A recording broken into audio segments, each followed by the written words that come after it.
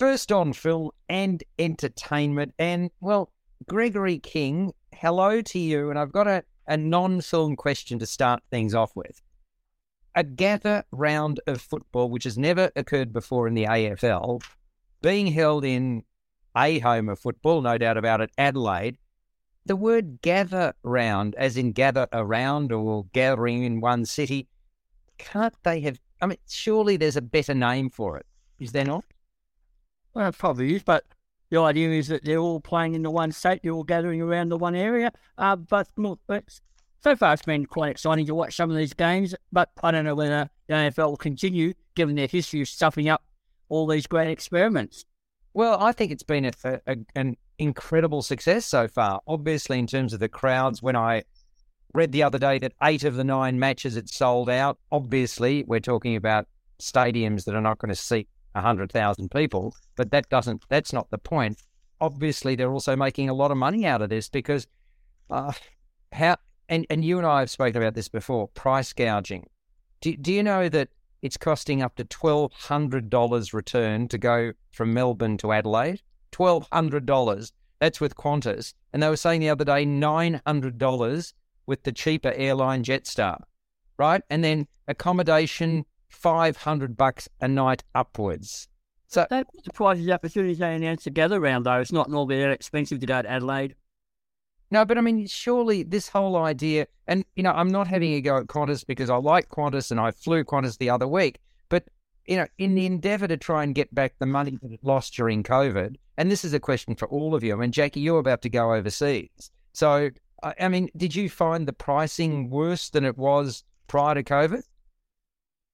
Jackie? Oh, well, I've never flown to the place that I'm going to before COVID, so I wouldn't have any idea. But I don't know why. I don't know why you think it would be any different for airlines and hotels than it is for Uber and taxis and anything like that. Prices go up and down, and I really think in our society we've got to accept that. That's what happens. Well, I understand. I mean, the predictions, if you like, that Qantas had in terms of making money back and so forth, they've exceeded those because part of that's to do with the pricing, and that I just think it's got to be reasoned and reasonable. And at times, it's probably excessive. Fair enough. That's it.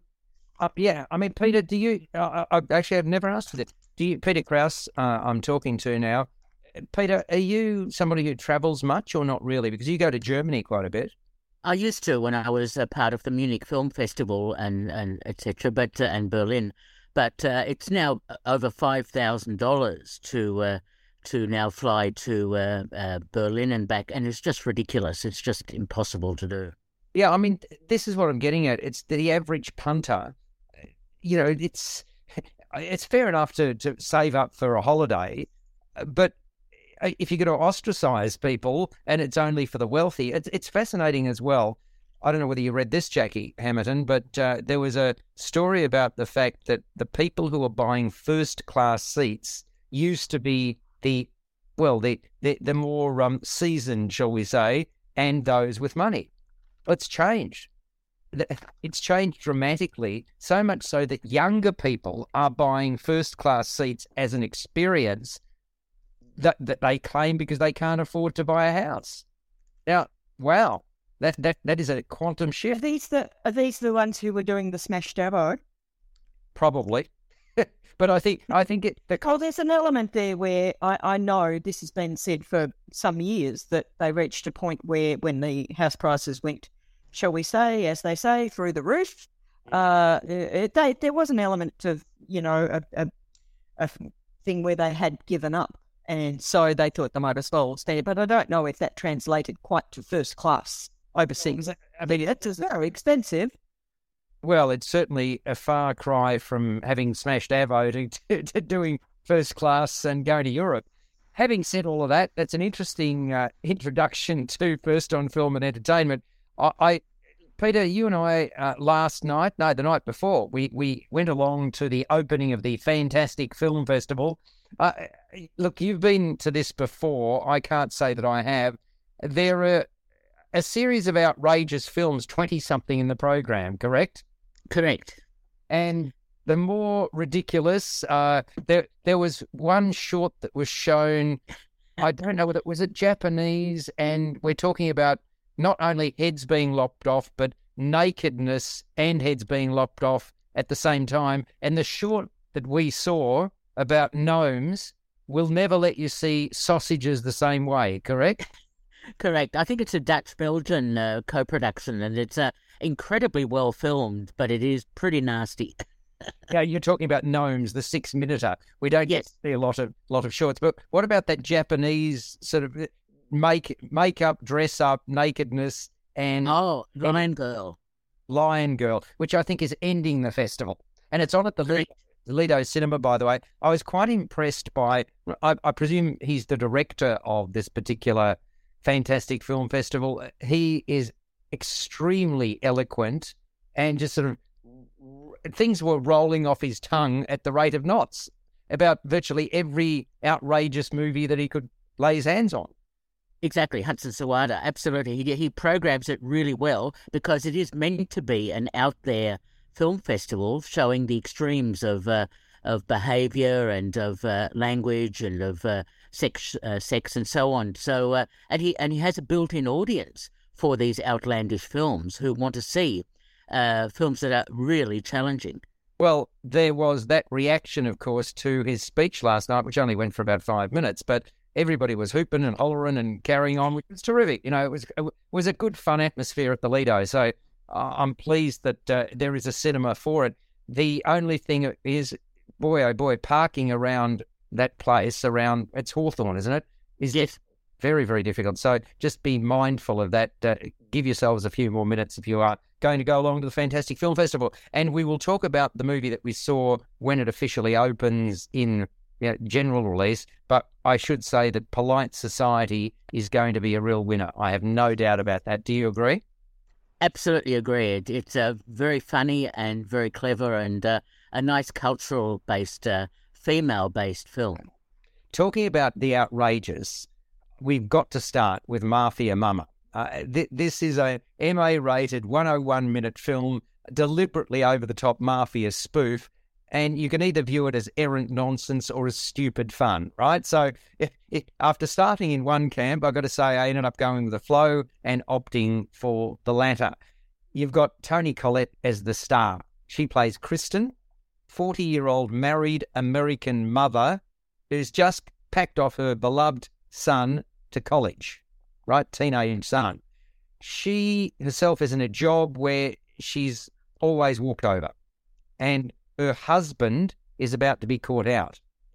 Then out of the blue, she receives a phone call from a woman in Italy named Bianca, played by Monica Bellucci, who is a very fine and seasoned actor. This phone call basically tells Kristen that she has to come to Rome and attend her grandfather's funeral.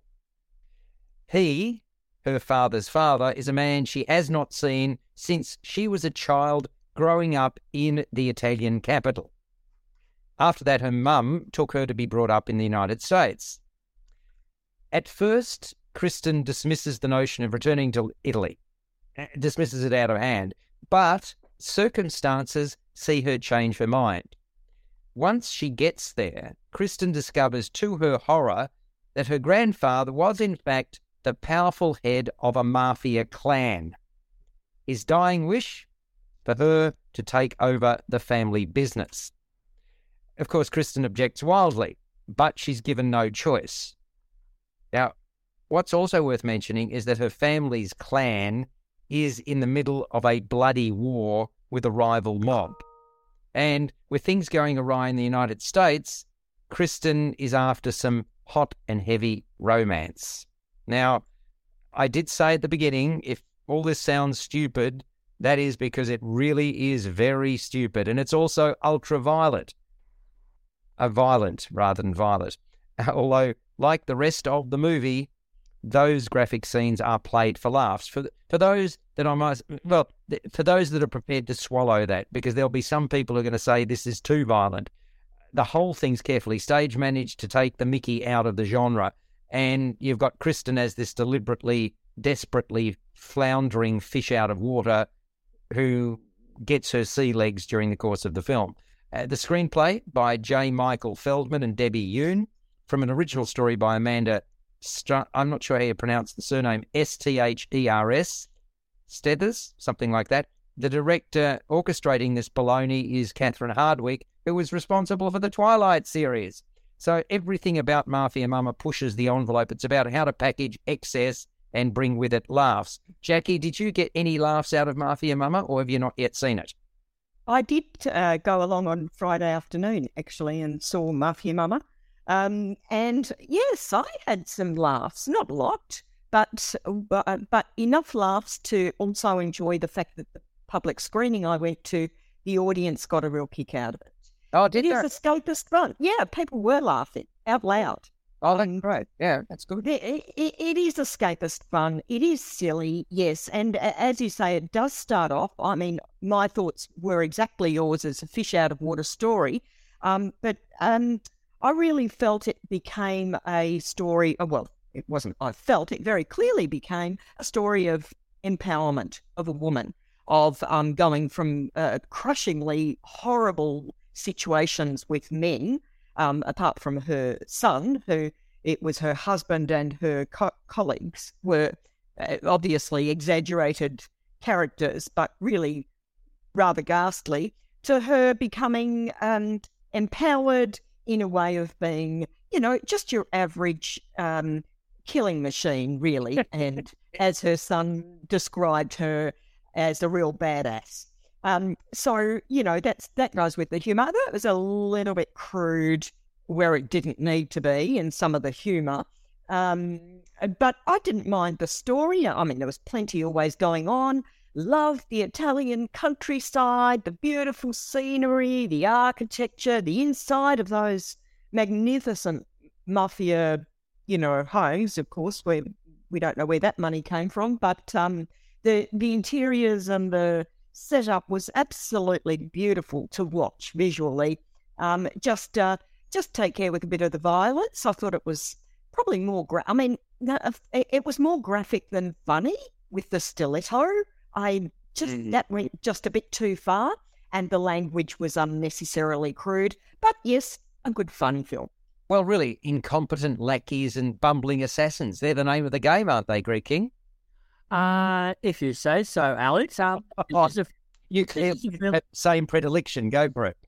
This is a fairly generic action comedy, and it's a variation, as Jackie said, on that usual fish out of water scenario, and it incorporates many of the tropes from gangster films and rom-coms.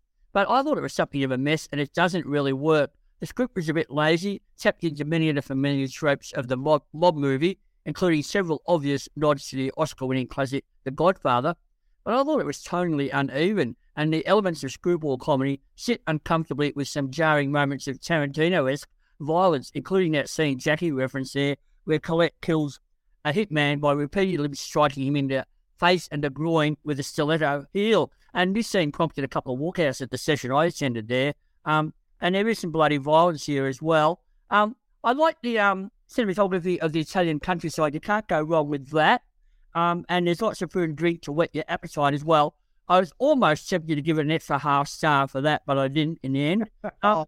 Well, that's interview is surely if you've got nice food and drink and a beautiful Italian countryside, that elevates a movie. But I mean, you got to say, normally it does, but this one, just something wrong with it. Toni Collette is normally a good dramatic actress. She doesn't do much in the way of comedy, and I thought her performance early in the film was a bit shrill, but she did make the most of her transition from bored, frumpy housewife to beautiful, confident mob boss. I like the two bodyguards, Aldo and Dante. I thought they brought nice touches of humour to the material. And Sophie Nomvetti got some big laughs for her role as Jenny, Kristen's sassy lawyer friend, who advises to make the most of her eat, pray and fornicate trip to Rome there. But I thought some of the peripheral characters were cliches and characters there. The film looks good, but ultimately this is something of a mess and a disappointment, and it makes Jim Abraham's awful 1989 comedy Mafia look like an Oscar winner by comparison. Well, I mean, look, I agree that Sophia Nomvetti, as this sort of legal Jenny, I thought puts in a really strong showing. I thought she was a really good role. But look, you talked about Toni Collette. Well, I mean, she doesn't try to make Mozart out of mincemeat, does she, Peter? Possibly not. I tend to agree with just about everything Greg has said. It's a film that I call a straight-to-video cinema release. It is a mess, unfortunately, and I was looking forward to... I'm just not clear. What do you think is a mess about the film?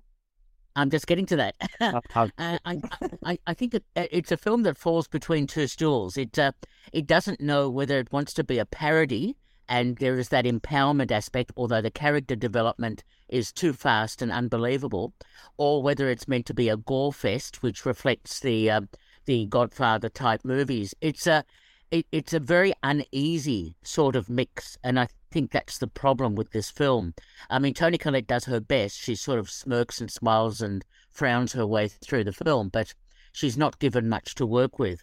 And Monica Bellucci is so wasted in this film as having a sort of a support role without much to do. I still remember a couple of years ago, apart from Greg, you mentioned that 1989 film. I agree, that was quite a good parody at the time. I remember Isabelle Huppert being in a French film a few years ago, playing a mafia mama. And she actually did it so well because it was a comedy, it was a parody, and it didn't have to have all of that gore. Now, what was that called, Peter? Because I remember that. What was it called? Yeah, I'm trying to remember that too. It just came into my mind, but I'd have to look it up. But yeah, that was a very enjoyable film. But in this case, I don't know why they had to resort to the overt violence, unless that was the intention from the beginning.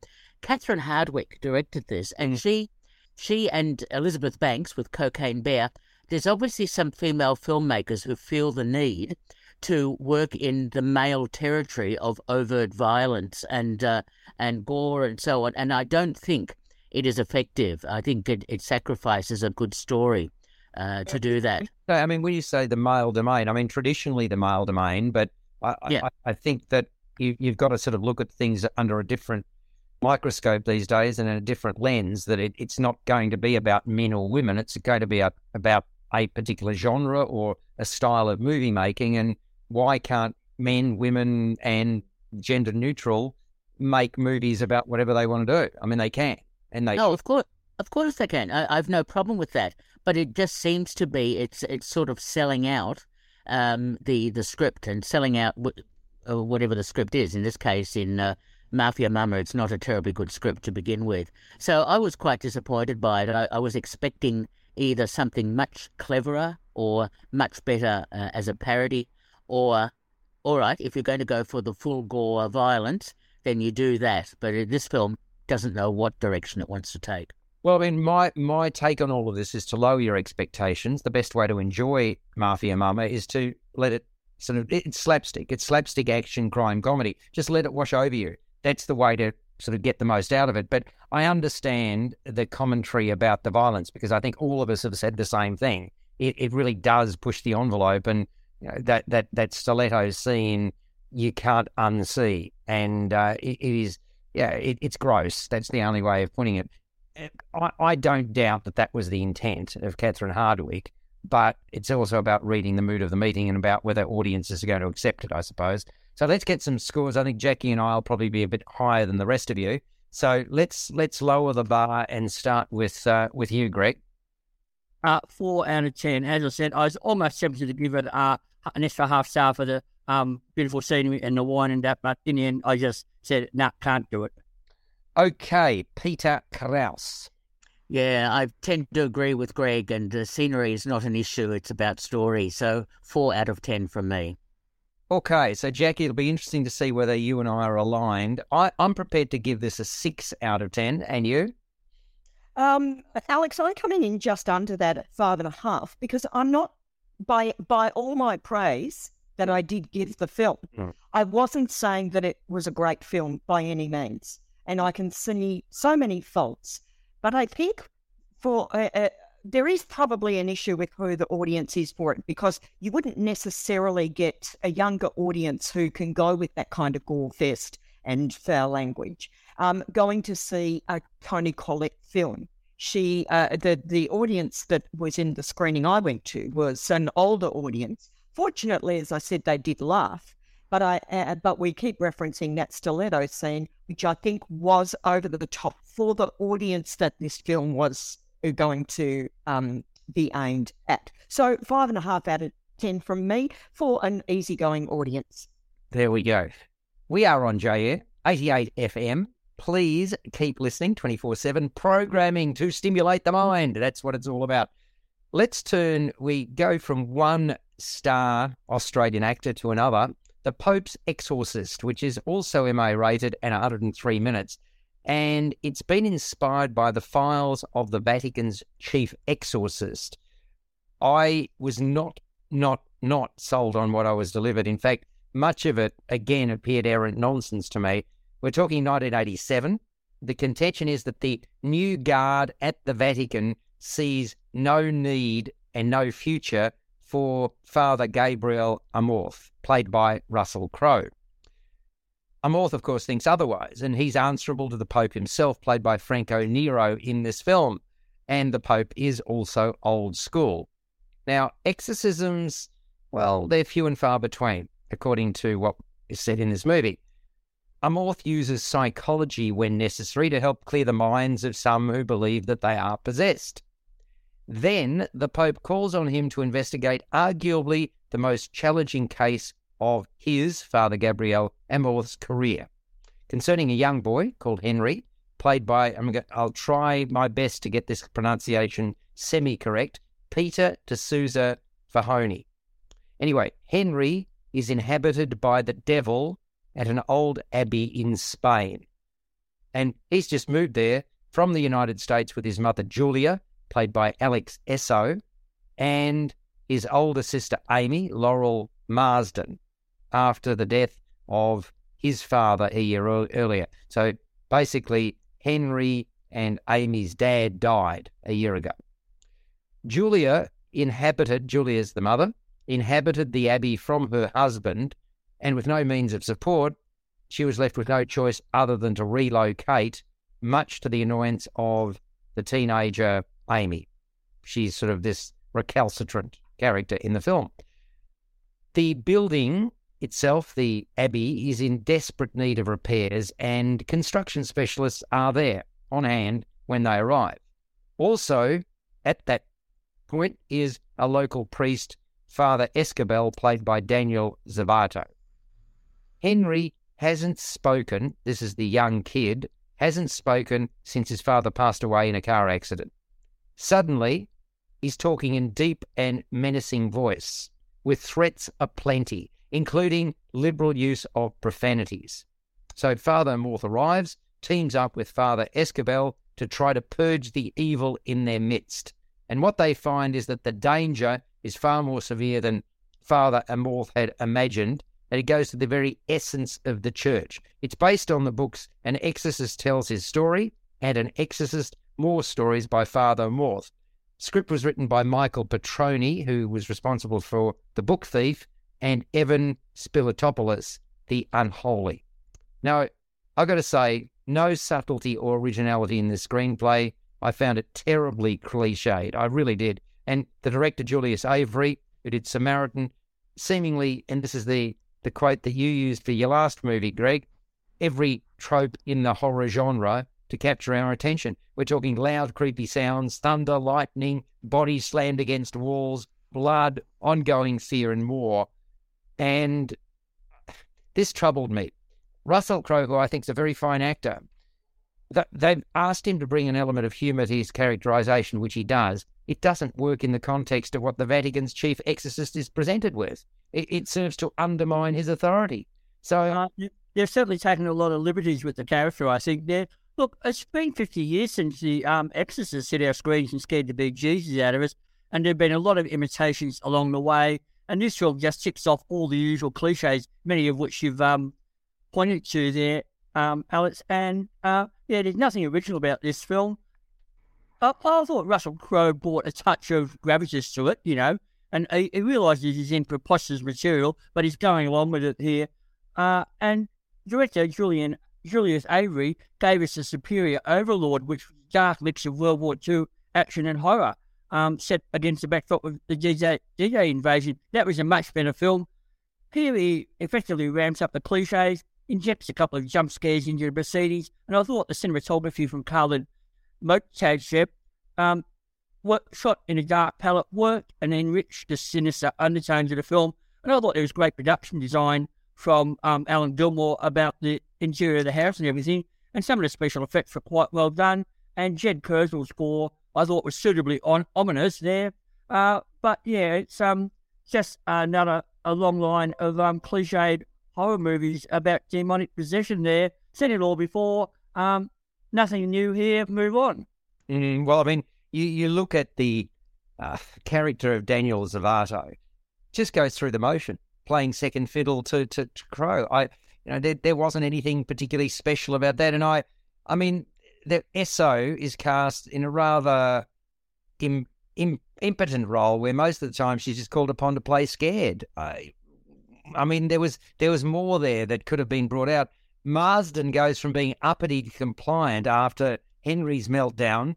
And as for D'Souza Mahoney, most of the time he just has to lie in bed and allow a sinister voice to take over his real voice. Now, it just didn't work for me, Peter. What about you? I tend to agree. It didn't work for me either. I mean, who can forget the 1973 original Exorcist film, which was such a fantastic head-turning experience.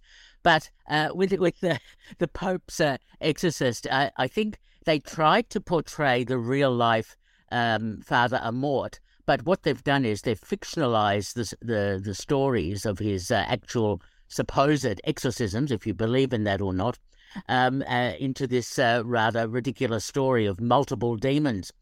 And what I found incredible is that halfway through the film, when they reveal, and that it's not a major revelation, but they reveal the history of of Christianity and the Inquisition, and of the comments that are made that, well, of course, the Christians really were not guilty for the Inquisition. They were inhabited by demons. So that really explains it. They were really innocent. Yeah, okay. Look, obviously the director has thrown everything possible at the audience. The last 15 minutes of the film is just a fest of gore and of violence and of people throwing themselves around the room and so on. It's just, it is one cliche after another. And it for me, the New Zealand actor Russell Crowe does that. does that. Hang on. How long has he lived in Australia for? I thought his nationality was New Zealand. I'm not sure. Anyway, maybe both sides of the divide, shall we say? It sounds like you disowned him. Yeah, is it just because of this movie, Peter, or if it? No. No, fair enough. A lot of fun. Go for it. I'm joking, but I have to say the other sequences that amused me greatly was that I read that Russell Crowe wanted to ride around Rome in a Vespa, even though that was not what Father Amort did. He wanted to do that, and when we see scenes of him riding around in the Vespa, I thought, hey, it's the Flying Nun revisited. It's fantastic. Traveling all the way from Italy to Spain on that little Vespa is a bit of a journey, isn't it? It certainly is. That's true. That's right. Yes, I hope he had frequent flyer points. But anyway, look, this film is again a bit of a mess. Again, it's a video release that's gone straight to cinema. A disappointment. And if you want to see a good Exorcist film, go back to the original 1973 one. Yes. I thought Russell Crowe here looked like latter-day Raymond Burr with his girth and that beard and the fedora he wore. Yeah. Well, I mean, there's nothing terribly surprising about the Pope's Exorcist. It tries too hard to scare before it reaches what I thought was an inevitable conclusion. I also found it very disappointing. What about you, Jackie? Well, I've got a different take on this from you guys because I avoid horror, scary films always, probably ever since The Exorcist came out. And so to me, it doesn't go along the familiar tropes and the cliches because I haven't seen all these cliches over the years of these films that I've avoided. So I actually found it quite fun. And I've got to say, I thought the New Zealander Russell Crowe stood out as it really was his film. I liked his little bit of a wink to the in there. He was a bit of a fun guy. I thought his Italian language and accent were really good. I thought that was fabulous. That convinced me. Put it like that.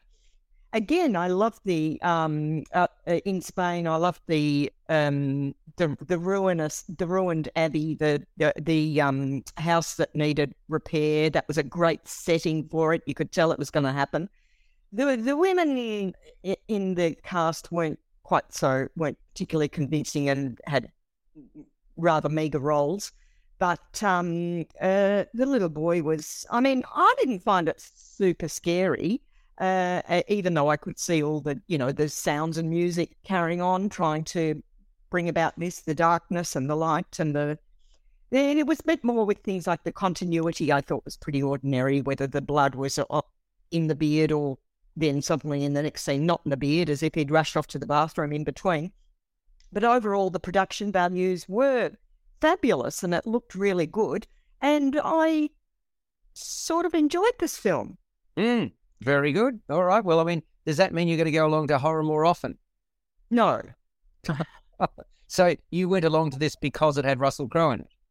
I did. I want to keep up with the body of work of great New Zealand actors.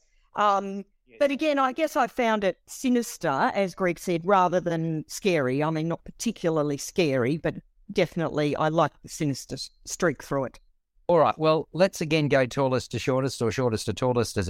I think I'll be the low point on this one. I'm giving it a 4 out of 10. Greg? Well, 5 to 5.5. Peter? I certainly agree with you, Alex. I'll give it 4 out of 10. And by the way, Jackie, that Isabelle Huppert mafia film was Mama Weed.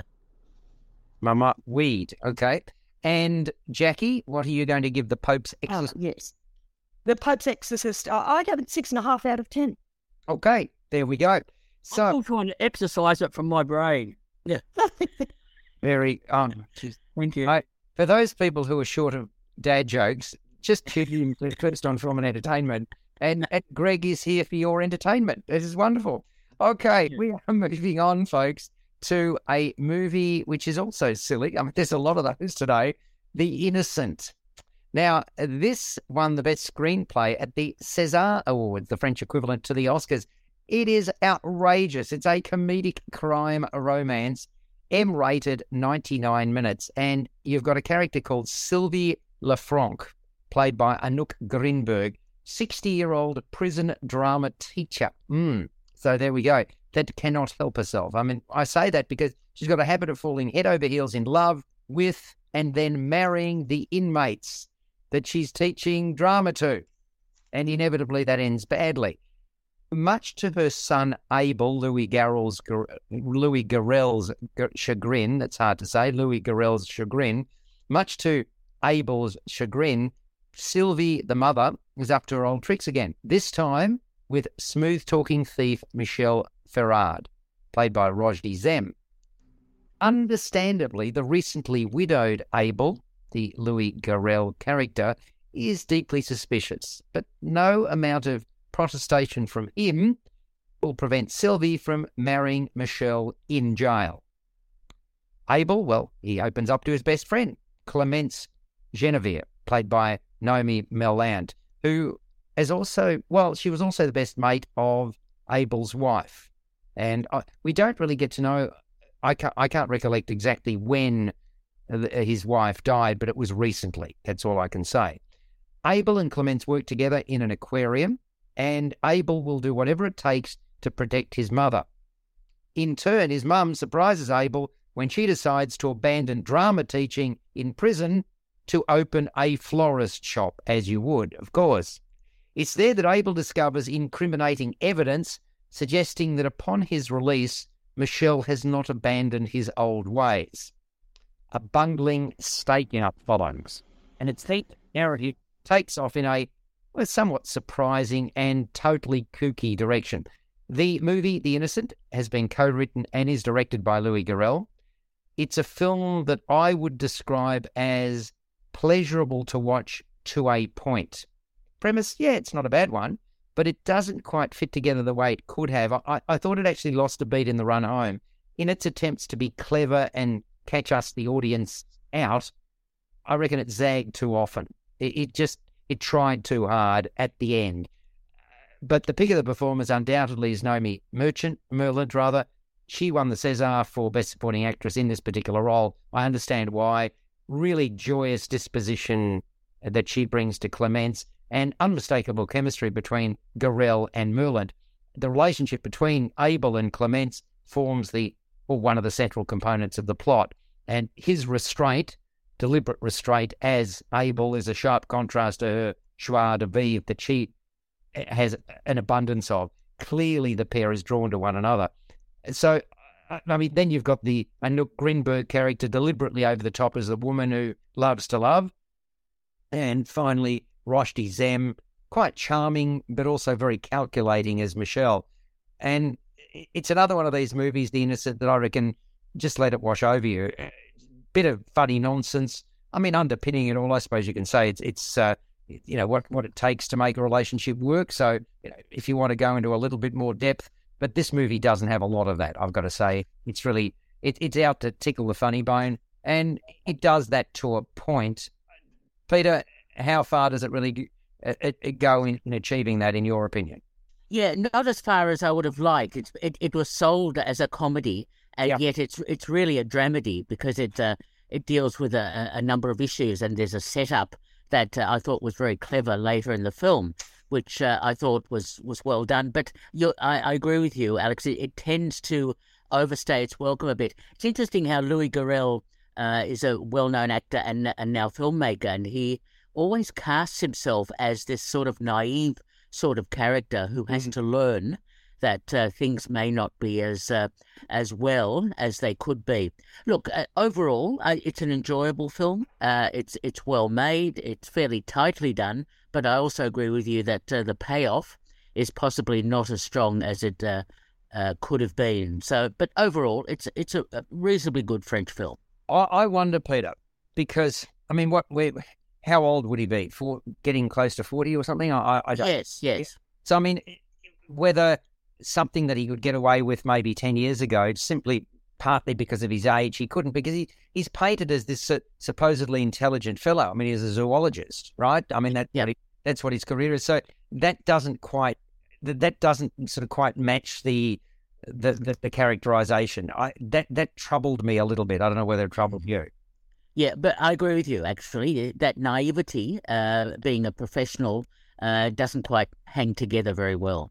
No. What about you, Jackie? Did you like The Innocent? I'm looking forward to seeing it this week. Ah, very good. And what about you, Gregory?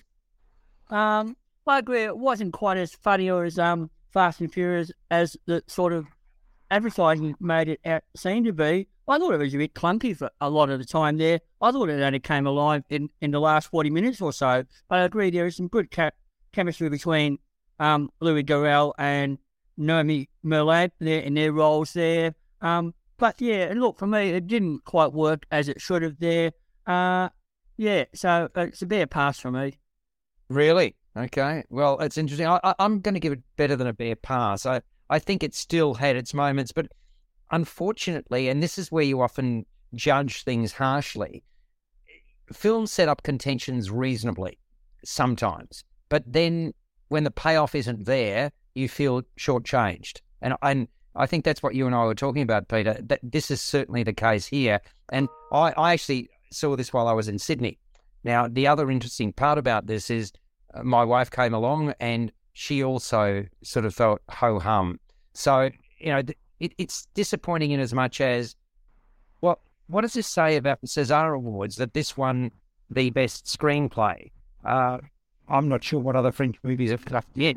But, I think that's part of the problem here. The screenplay didn't quite hang together the way it should have. But that's just my opinion. So, what are we going to give it out of 10? We'll start with you, Greg. 5 out of 10. Okay. Peter? Yeah, it was up against Night of the 12th and some other films, which I thought were better scripts. But anyway, I'll give it 6 out of 10 because I do admire the director, Louis Garrel. He does a reasonable job with it. Yeah, and I think it's a 6.5 out of 10. So yeah, I mean it's not a world beater. It's not a terrible film either, but it's sort of it verges on average or maybe slightly above, but no better than that.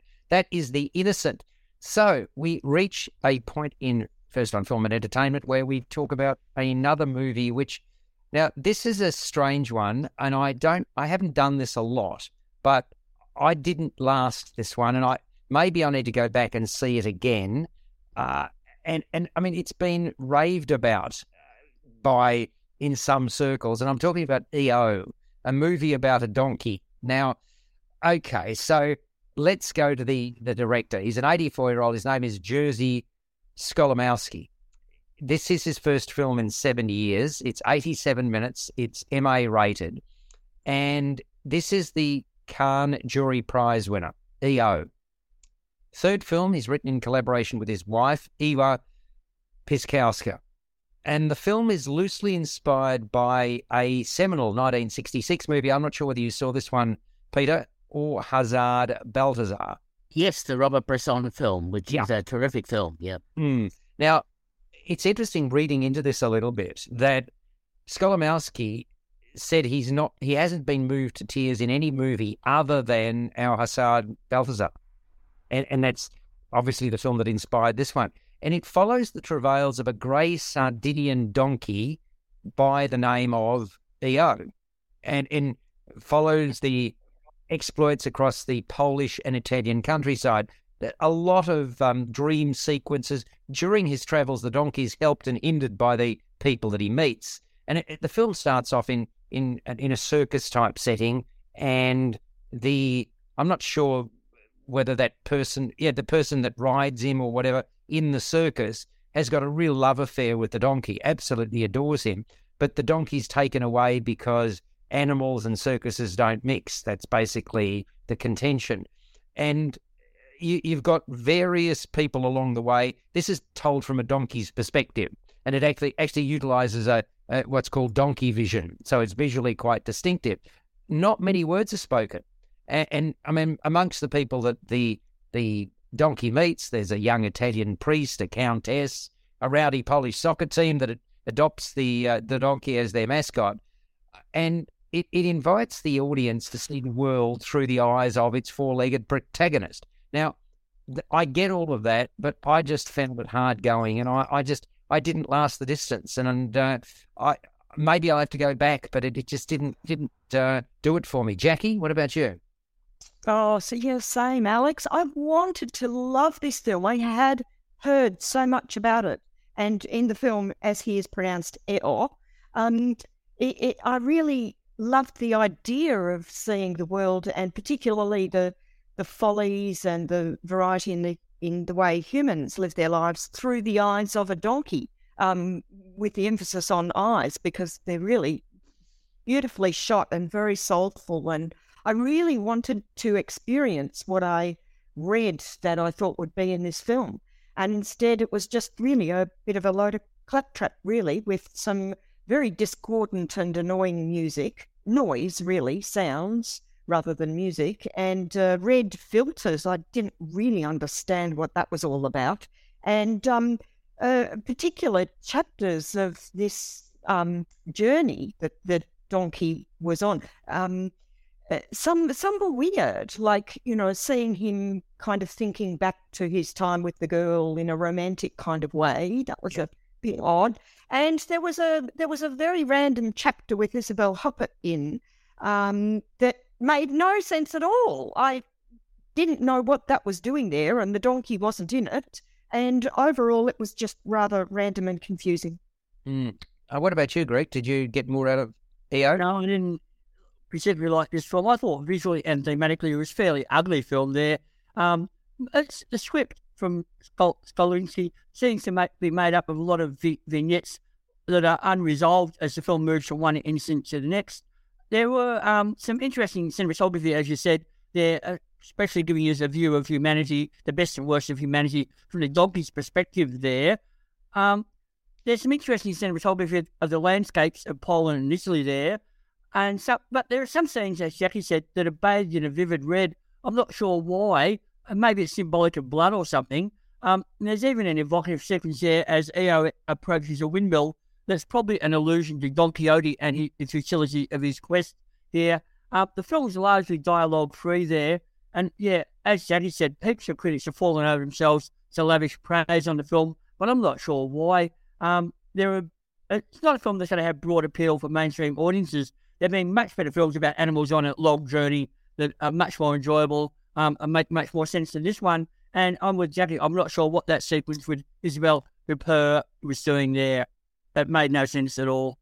Well, I suppose, Peter, you're going to put a voice of reason to all of this, aren't you? You're going to tell this is a world beater that deserves all the praise that it's received, correct? Correct. This is a... Hey, where did I pick this from? I can always rely upon you to come through. Well done, my friend. Thank you very much. Thank you. Okay, Donkey. So let me start you at this point. Isabelle Huppert, can you explain that scene, please? She is a landowner that has donkeys and other animals, mainly horses, on her estate, and so the film does look at a little bit of her story with her son, I think it is, and it's just an interesting aspect to the different stories that are put together in this film. Look, this is I think it's a superb film because it is a great observation of how an animal, and in subtext how we view what is happening in contemporary Europe, the good and the bad aspects of life that are part of the, I suppose, what's happening right now, and the way the donkey is treated. It is about a life journey, and there are some hints about the donkey's life journey. It's interesting to note that the red filter and all that is some of the hints. That they used one main donkey and 5 stunt donkeys for some of the other. Right, so that's a profession now, a stunt donkey.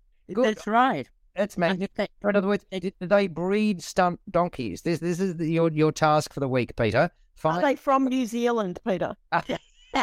I'll ask Russell, but I think they don't look.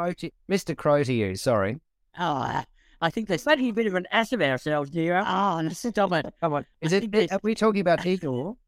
Eeyore, but I think they stole a few donkeys from the Banshees of Inisherin, but that's another story. Anyway, look, EO is Oscar nominated for Best International Film, and I can see why it was nominated. It is a quite unusual, revelatory journey of this donkey's experiences, and beautifully shot. I really like the music. I think the use of discordant as well as harmonious music is very cleverly done. I think there's a lot to admire about this film. I really enjoyed it. Wow. Okay. Well, I mean, because I didn't last the distance, I'm not going to score this one. I don't think it's fair. But I will ask the rest of you who presumably sat through the 87 minutes. And it's funny, I got a text from somebody last night who sees a lot of movies as well, and they also struggled enormously with it. Right? So it's going to be it's a very small audience movie, is what I'd be saying, Peter. Would you not? Well, yes, but niche films are fine. No, that doesn't make it a bad film in any way, shape, or form. No. But it's going to be a very selective film. So, look, let's start with you, Greg. Score out of 10? Look, I thought the donkey had expressive eyes that seemed to give insight into his observations there. Sorry, I resisted the urge to give the donkey a voice, but I'm going to give this one 4. I didn't enjoy the experience at all. Sorry, when you say this donkey had expressive eyes, how many donkeys on film have you seen that don't have expressive eyes? There's Banshees of Inisherin, a lot of Winnie the Pooh and Eeyore. And this donkey stood out to you, clearly. At least, yeah. Anyway, as I said, 4 out of 10. I didn't enjoy the experience at all. Okay. Jacqueline. Look, I really, maybe my score's low because I really hoped and expected to get a wonderful experience from this film, and I was hugely disappointed. I'm sorry, I can't, and I found it aggressive too. Maybe what Peter says, all these things about what's going on in Europe. Sorry, for me it was about a donkey, so... I gave it 3 out of 10. Oh, wow. Yeah. And I'm so glad it only went for 88 minutes because No, If don't. it hadn't been any longer, I might not have lasted any further. Please don't push it. It was 87. Sorry, IMDb 88. Yeah. But never mind. I was there, you weren't. Yes, yes, that's very, very true. No, I look at the Australian film. Funnily enough, I'm not sure why this is, but there is a discrepancy often between the Australian classification and the length of the film and the IMDb. Can any of you explain why? Peter, do you have any? It might be how long it takes to close the curtains at the end. That might be the extra minute. Okay, we've now got on from the sublime to the ridiculous. Very good indeed. Now, Peter, you're going to rescue this movie and you're going to give it a score in the 8 and above territory, aren't you? I certainly am. I think it's a sublime film. It was Oscar nominated for a good reason, and a lot of Oscar voters saw how good a film it was, and I agree with them. 8 out of 10 from me. Wow. So so collectively, there's been 3 people giving their views, and you've given it a 15 out of 30. So there we go. So you either believe in every word that Peter speaks, or you go the other direction. Now we're fast running out of time, so we won't have a lot of time today. I think we'll just hold this over. There's another movie I wanted to discuss, which is a really important film called The Innocent. And We've talked about The Innocent. No, But you mean Broker. I mean Broker. Yeah. I was thinking of one word or 2 words. I mean Broker. Now, it is a very... I thought it was a really well put together movie. So, we won't spend a lot of time now because time will be against it. But we'll talk in detail about it next week. What I will say is a bit of a tease is the contention is as follows, and apparently this happens.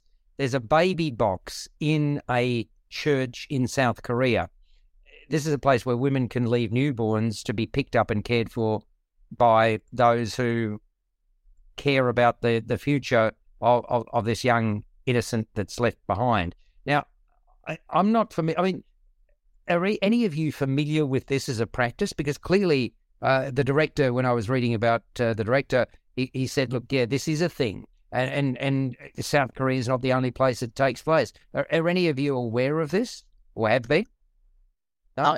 I wasn't, but I did know that the Japanese director of the film, who also directed Shoplifters, also had some cases in Japan where that did happen, where newborn babies were left. Yeah, I read that as well. I mean, pardon me, I'm about to choke, so I'm just taking a drink of water.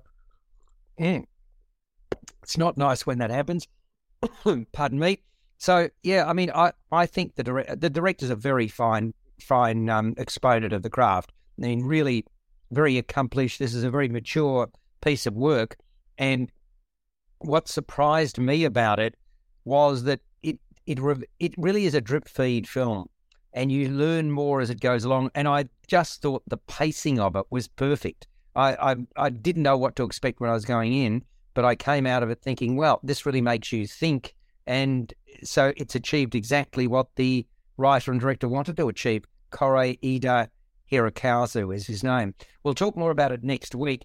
Jackie, thank you very much for joining us. And Greg. Pleasure. And Alex, maybe I could say if people in the meantime, because Broker has been out for a week or 2, if people, do find it on still, it's not going to be one that will last for a very long time in the cinemas, so to get out and see it.